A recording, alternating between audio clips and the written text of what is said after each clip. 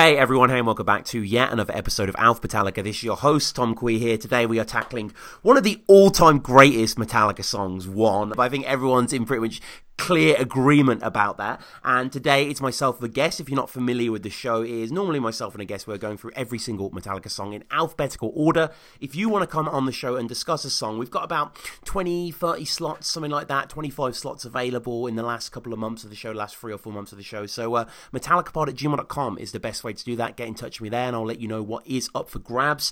Patreon is there as well. If you want to support us on Patreon, it is greatly appreciated and you get access to anything that I do, like episodes like this, weeks, maybe even a month before they come out on the normal feed. I'm doing 2 episodes a week now, so there's always new content up there. I want to give a big shout out both to Stephen and Big Danny Cool, aka Danny Derryberry. Both of those guys recently became patrons and they were both recently on the show for some great episodes of Wolfman and Nothing Else Matters. Also, you can find us at Metallica Pod on Twitter. You can support us on iTunes, leave a review, all the stuff that I say at the start of every single episode. Hopefully you've got the picture. Yet today I'm joined by a new guest all the way from Greenfield, Massachusetts. Aaron, how's it going, sir? Hey, Tom. Thanks for having me on. I've been a listener of this podcast almost from the very beginning. Wow, back from the 2x4 Ate My Bitch days. I appreciate it. Yes, yep. What about yourself and Metallica? Like, what's the beginning there? I first heard of Metallica around 1986. I saw Master of Puppets at the record store. I thought the album cover was pretty cool, but I didn't know any of the music. They weren't on the radio, and they didn't have any videos. But then a friend of mine let me borrow the cassette tape of Puppets, and when I first heard it, I didn't like it. It was too fast or intense or something like that, whatever. So I ignored Metallica for a while. Now you cut to 1989, and Metallica is going to put out their first video, and MTV hyped the shit out of it. And I don't know exactly why, but when I heard this song, One, it suddenly just clicked, and I got it. My sister did too, and she had the And Justice for All tape, so I swiped it from her, and I just loved it from the first listen. So I got my own copy of Justice, went back, got the first 3 albums, and then I was just bananas about this band. Right. And has that been pretty steadfast since, you know, we talk about the Load era, Saint Anger, like, where do the opinions lie? Well, you know what, Tom? I'm one of those fans. The first 4 albums are kind of holy writ, sure. And then after that, it gets more up and down, a little bit more spotty for me. But yes, I've always been a fan. I've never not been. So do you remember watching the video then? Because we'll get onto the video later. In my opinion, it is one of the greatest music videos of all time. It's fantastic, yep. Yeah. And I remember watching the premiere of it, and then MTV played it constantly. Mm-hmm. So I saw it quite a bit. So this song turned me on to the band. Yeah, as I'm sure many other people as well. And, I mean, look, let's get on to One, because One is a mythic track in the history of the band. It's one of their most played songs, most adored songs, and quite rare for the band. We kick off with some sound effects, the distant pattering of mortar fire, sergeants calling for their grunts to go over the top of the trenches. Maybe I'm getting a bit of Stockholm Syndrome here, I don't know. It sounds like Hetfield to me. Can you hear that? I do, and I always thought that was James too. That go. Yeah, that always sounded like James to me. Yeah, I'll bet it is. I've tried to find out if it is or not. I mean, people let us know, metallicapod@gmail.com. We've got some, big fans out there that know everything about it. I'm sure it is as well. He sounds very like Arlie, Emery, sort of in that steez. It's quite sad, really, because the ultimate resolution of what his urge is comes clear as we get through the song. Quite Apocalypse Now, as we get the twisting, whirring helicopter blades atop. And then the riff enters. It's like a mini opera straight away, isn't it? It's so much more adventurous composition than what they were trying in the previous 3 albums. Yeah, I think the template is there with Fade to Black and Sanitarium, but this takes it up a level in terms of complexity. Yeah, and then into that riff, which is just so solemn and mighty. And, we've established this on previous episodes, like Murder One and Fade to Black. Do you play much guitar yourself? Are you familiar with the instrument, Aaron? Or? I am not a musician per se, but I'm familiar with musical terminology. I have many musician friends. And yeah. I mean, like, I play guitar, but very much in an amateur position. I'm not going to go out of the window here, but like it's got like, you know, the shape that's being used, really, the power chord shape that they're building the riff around is the same shape as Fade to Black of Sanitarium. It's this 2/4 shape, and we hear it in Murder One as well. But this opening riff to One that Hetfield's playing, it's so elegiac, so rueful. There's a sense of regret that leaks from it. It's so solemn, isn't it, and atmospheric. It really feels war-torn.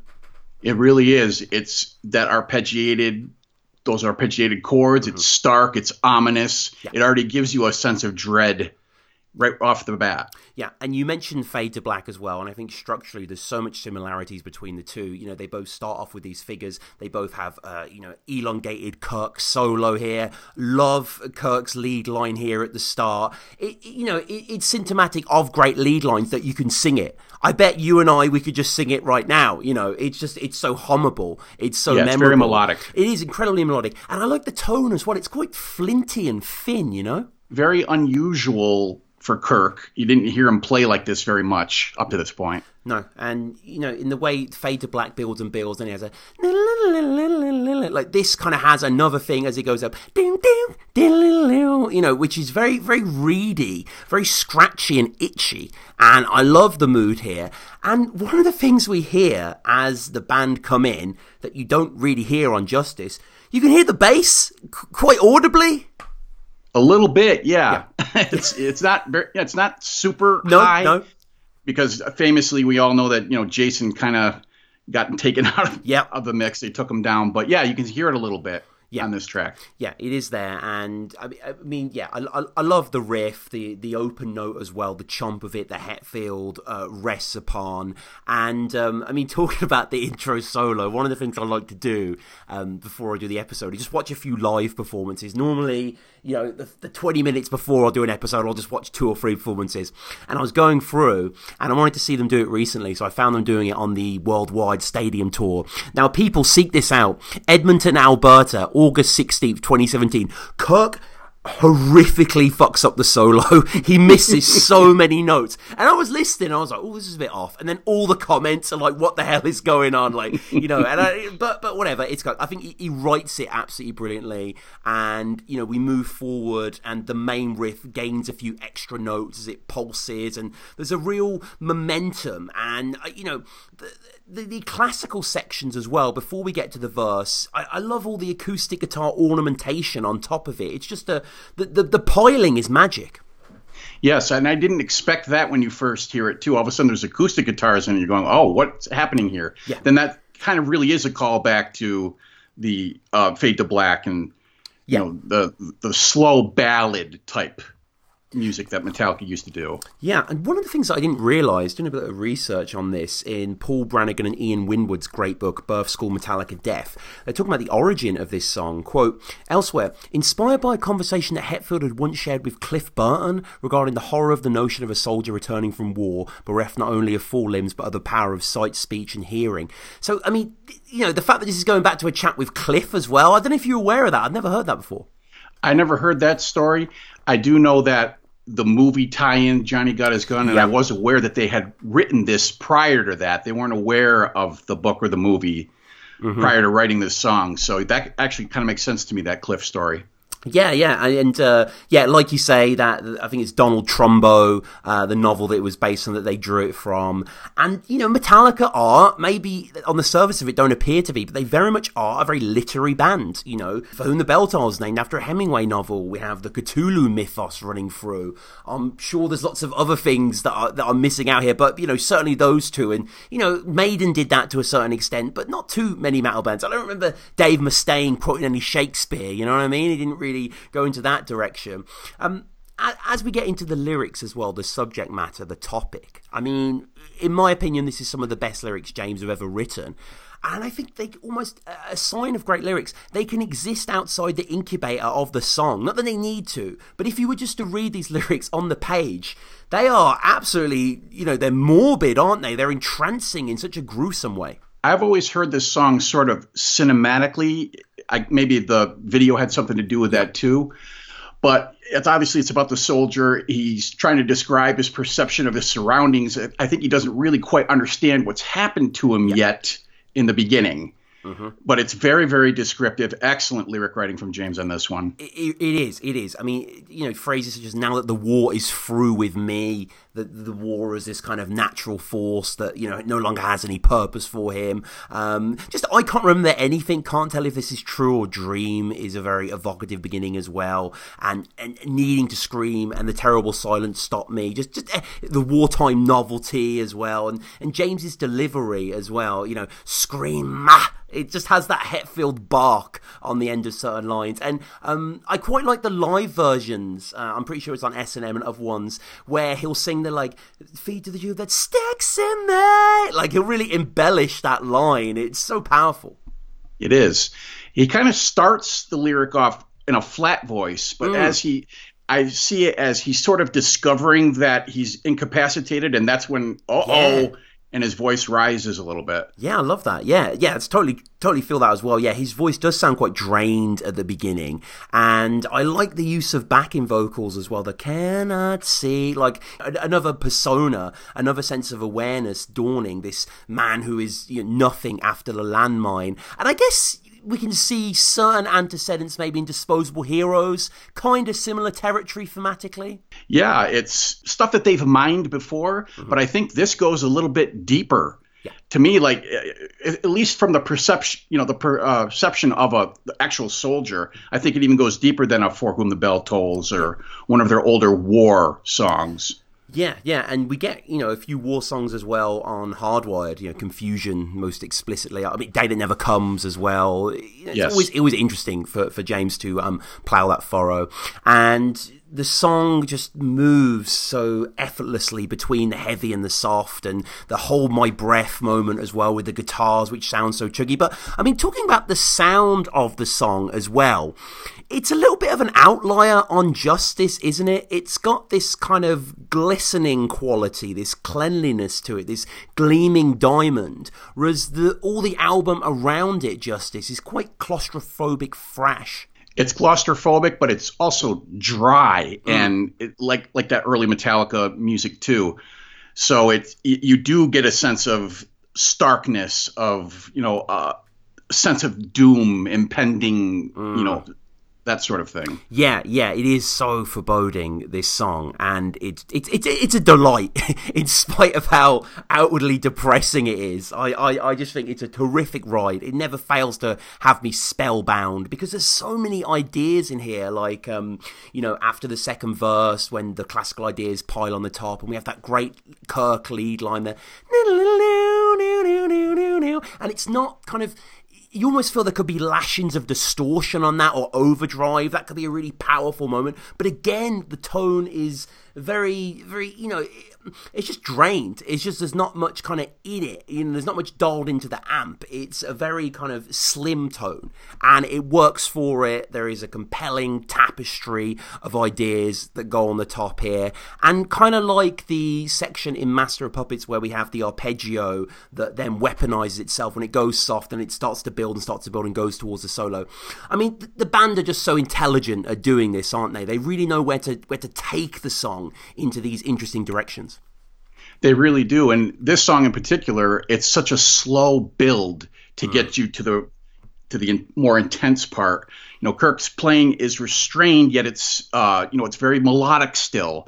It's very clear and clean, and they're getting somewhere. You can tell because as the song progresses, you can feel the tension building, but it's very, very slow, and it's very, very effective. Yeah, and now the world is gone, I'm just one, oh God help me. James singing on the top of those chords is irresistible, and I love we have the slow encroaching of Lars's double bass drum coming in these sections before we fade out to nothing but that, and then the chugging coming on, the riffing. I mean, it's just Headbang City, right?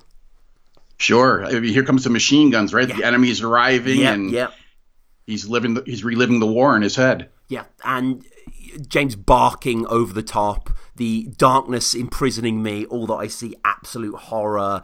Again, lyrically, some of his absolute best work. And Landmine, the way the BVGs are backing that up as well, taking my speech, taking my hearing, taking my arms. I love the fact that the last 2 minutes or so, are wordless, are evocative, really, of the descent into hell, the trauma that this soldier is experiencing. It's just, the band are so good at this, aren't they? Look at Fade to Black and Sanitarium or whatever. The soft beginning, the heavy ending. But it's such a satisfying structure, isn't it? It's kind of like the 3-act structure in a play or in a film or something. It's kind of predictable. Like, okay, we're going to get really heavy at the end. We're going to get really traumatic and crashing down and whatever. But, you can't deny that it works. Very much so. Prior to this Machine Gun section, he's kind of despairing. He hates this. He doesn't understand his situation. What's happened to me? But then the anger comes out. And when he realizes that he hits Landmine, he understands what has happened to him. And now he's like angry at his circumstances, at everything. So that's when he's screaming. And when that final hell into the wordless, to the instrumental section is really, really powerful. Yeah, it really is. It really is kind of the last words before we enter this movement. And Kirk's solo, I think Kirk's solo is out of this world. Reminds me of like something out of Bill and Ted's Excellent Adventure or something. It's a real like kind of Guitar Hero noodly solo. It's proper old school shredding, but I think it's brilliantly judged. It really is. And it's ripping. He shreds it really bad. It's one of his best fast solos, in my opinion. Totally he still had it at this point. Yeah, he did. Yeah, do not go back and watch that 2017 one. I actually didn't watch him. I actually just could barely get through the intro song. I'm gonna go back and watch what he did on that. But and as with all these solos, I point to like the Damage Inc. solo is a good example of this. James is such a good accompanying rhythm player underneath. He'll play different things. He'll shift to bring the best out of Kirk's playing. And Kirk does something that he does kind of throughout his career. Really, he does a lot in Load and Reload and stuff like that, where he'll do a lick that'll ape the rhythm underneath. So it's like when he does, that's basically just mimicking what the drums and guitar are doing there. But it is just such an exciting movement here. I love the big bends. I love the playing, and the riff is just so damn heavy as well, over the top. And then we get as Metallica did all the time as well, these great harmony sections. I love that they throw that right at the end. Just another cool thing to listen to. Yeah, it sounds so cool. It becomes more melodic from the shredding part from Kirk, but it still maintains that intensity. You're still feeling that war. The soldier's still reliving the war. You can't get away from it. Yeah, exactly. Kind of flashes of PTSD here, kind of, harking back to old memories. It's such a great expression of inward rage and immobility. And, Metallica was so adept at this point of conjuring a, wild display of emotions. This is just... this is... Obviously, it's a masterpiece. I think most people regard this as one of the very best songs that the band have ever done. And as we always do, we open it up to you guys at Metallica Pod. Ralph saying of one classic song of possibly the best metal album of all time, possibly the most iconic double bass section in a song ever. The lyrics are haunting and the video scared the bejesus out of me when I was a kid. It follows the Fade formula, ballad-like start to thrash. Ryan saying, in high school, I had to do a book report on the book Johnny Got His Gun, which is a story one is based on. The only time I was excited to do schoolwork. It's a great song that hooked a lot of new fans at the time. Michael saying, maybe the best Metallica song ever. The lyrics are haunting, the music incredibly well composed. Those opening chords elicit a bleakness few songs can rival. Talking about bleakness, Aaron, the S&M version of this track as well, I think that's one of the best on the record. They use the orchestra so well to conjure the idea of warfare. They do, and it works. Yeah, because I'm not crazy about having the orchestra playing along with rock bands, but in this particular track, it does work very well. Yeah, it does. S&M is a tale of two cities. Sometimes it's just them kind of replicating the notes and not really doing much. Sometimes, though, on One and other songs like Cthulhu, they kind of use it as more of a canvas, and Kamen really goes wild with that. But yeah, One, it's kind of beyond words, certain parts of it. It hits an emotional core in me. I think the band was spot on here, and it's such a progressive move for them, isn't it? Like it's mad that Ride the Lightning was like 4 years before, something like that. Like the speed to which they grew as writers is still dumbfounding. It really is. The progression from each album is kind of staggering. From Kill 'Em All to Ride the Lightning, then to Master of Puppets, and then to Justice, where they're really stretching the tracks out and almost having progressive metal type of things seeping in. Yeah, it's it's quite a long song for them as well. I think it's topping out at like 7 minutes or something like that. Like it's getting into that sort of register. But there's not one moment of it that I think is misplaced or boring. Yeah, it's 7 minutes 27. So there's tons of fucking long songs on Justice, so it doesn't really stand out on that regard. It is one of their most popular songs, as I say. 1,469 times it's been played live, which must be one of their top songs. I mean, they're going to play it at every concert for the rest of their lives, understandably.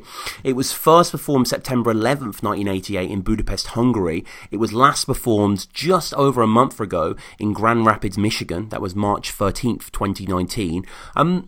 It is an astonishing piece of music. Any more thoughts on the track, Aaron? Yeah, I don't think that one is Metallica's greatest song. That's probably Master of Puppets. But I would argue that one is their most important song.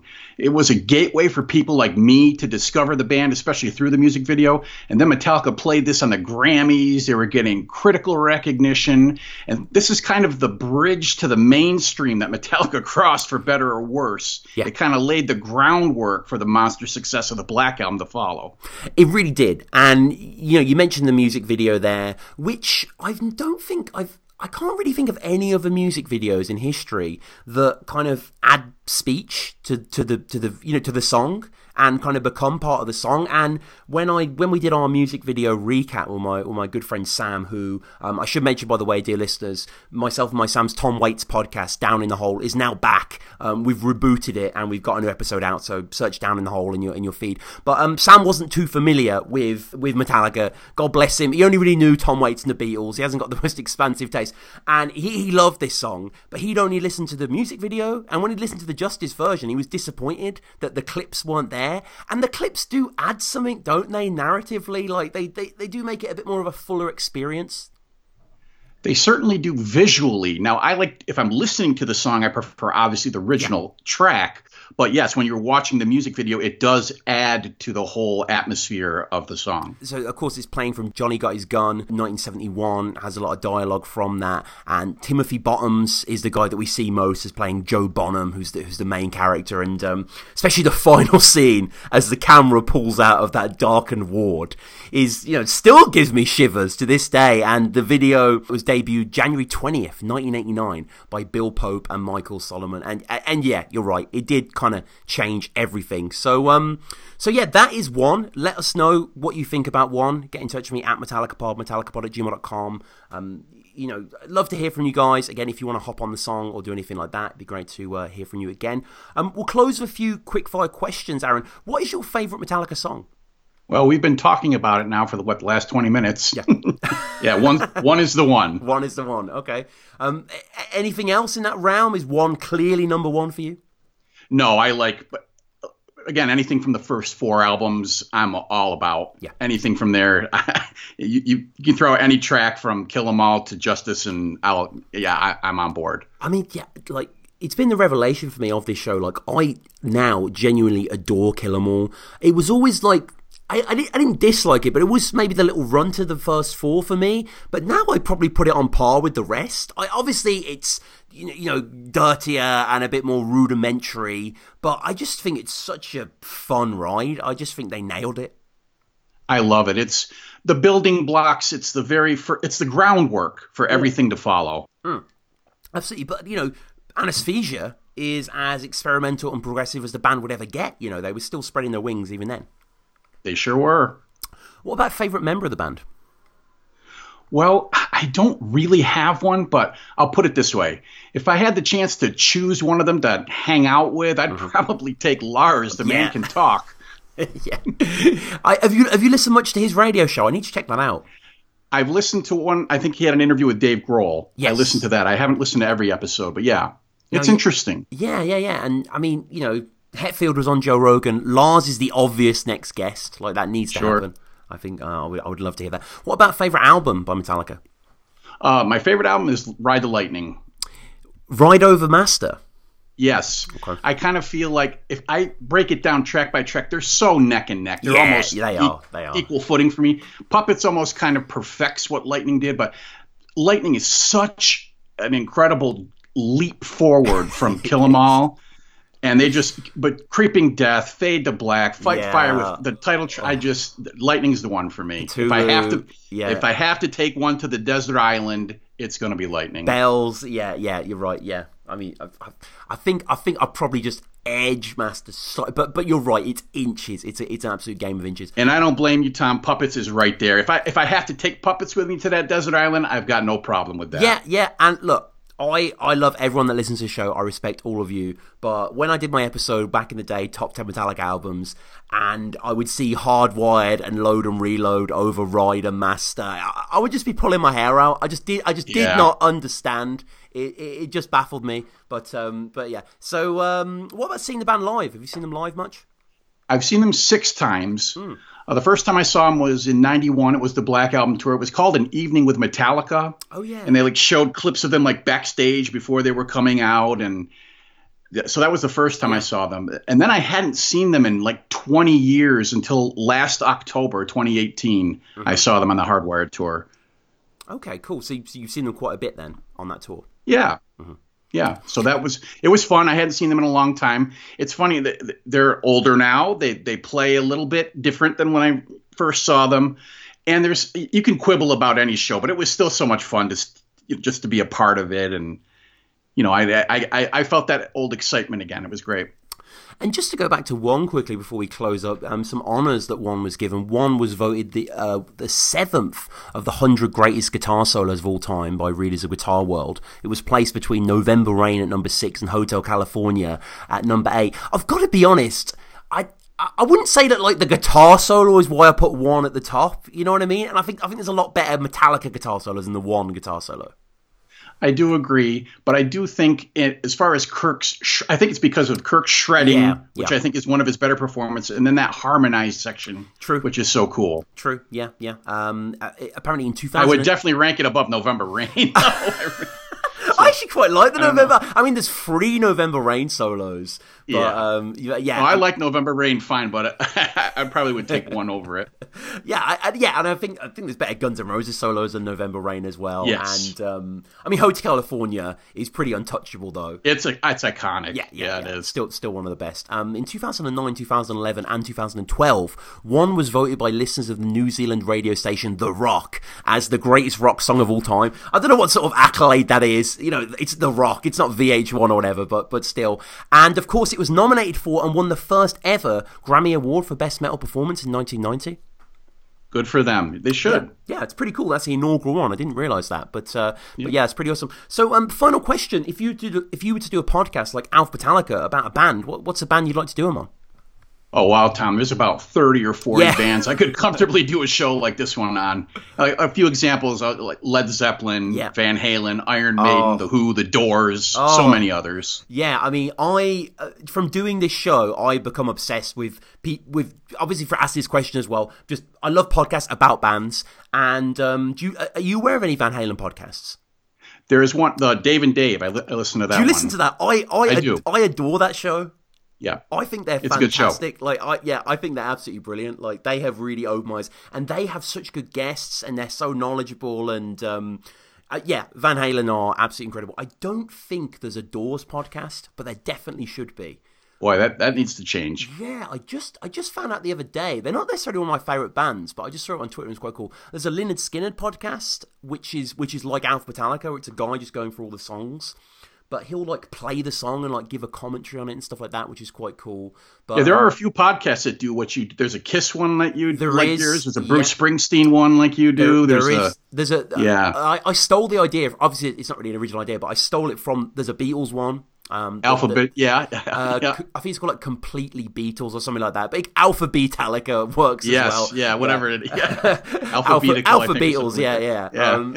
But yeah, it's a fun way to do it. It has taken a long time to do, and there's lots of bands that I would like to do it on as well. But it's not laborious, but it just I'm like 2 or so years into it. But yeah, those are all good choices. And I guess finally, is there anything you'd like to promote? Any social media or?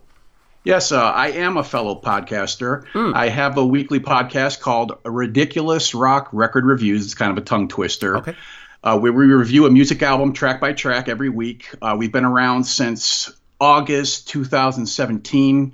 I've got regular guest hosts, but it's open for anyone to come on and talk about a record they like or don't like. I mean, so far it's pretty focused on mostly like classic rock, classic metal, but we're pretty open to almost anything. We have episodes covering from Tori Amos to Slayer and all points in between. Cool. To get a hold of us, I've just subscribed. I will be listening. Oh, thank you so much. Yeah. To get a hold of us, I'm kind of stunted with social media. I've got to be better with that. But we do have an email address, ridiculousrockrecords@gmail.com. And then we have a Ridiculous Rock Record Reviews Facebook page. We got to get on the Twitter thing, though. Yeah, you definitely do. And you've got to have me on the show as well. I'd love to come on. Oh, absolutely, Tom. Yeah. Oh, yeah, you did a Master of Puppets episode. We did. That's the only Metallica one we've done so far. Only the first. Oh, you covered Remain in Light, one of my favorite albums ever. Yeah, we've done all the big four. We try to, pretty wide range. It crosses the rock spectrum, but like I said, we're open to anything. Yeah, we're open to Prince suggestions on here, Oasis, Thin Lizzy, Appetite. Oh, we love Lizzy. Yeah. We've done two Thin Lizzy. Oh, what else did you do?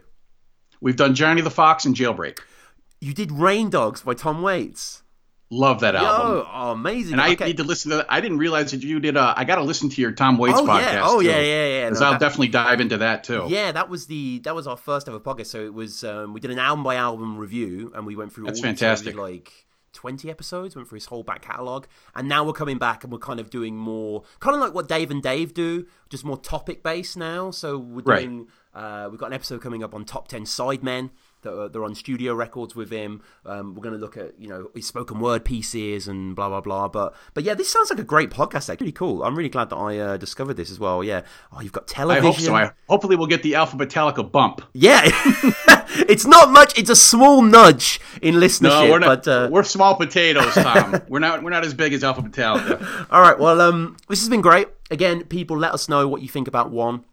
Get in touch with me in general, metallicapod@gmail.com if you want to hop on the show and do a discussion. We have got Orion next with Andrei Vasilenko, who is an incredibly talented Metallica YouTuber and bass player. Really excited to talk about that. Then we're doing the Outlaw Torn, Overkill, Phantom Lord, Poor Twisted Me, The Prince, Prince Charming, and Pumping Blood. That's the next month or so. We're on Patreon if you want to support us there. You want to get access to the show on your phone, download it before anyone else can listen to it. iTunes is there. Please leave us a review on iTunes. Go check out Aaron's podcast. Put the link down below. Go check out all the other Metallica podcasts. And that Lynyrd Skynyrd one, why not? Check that one out as well. But Aaron, this has been great. Thank you again. It's been an honor, Tom.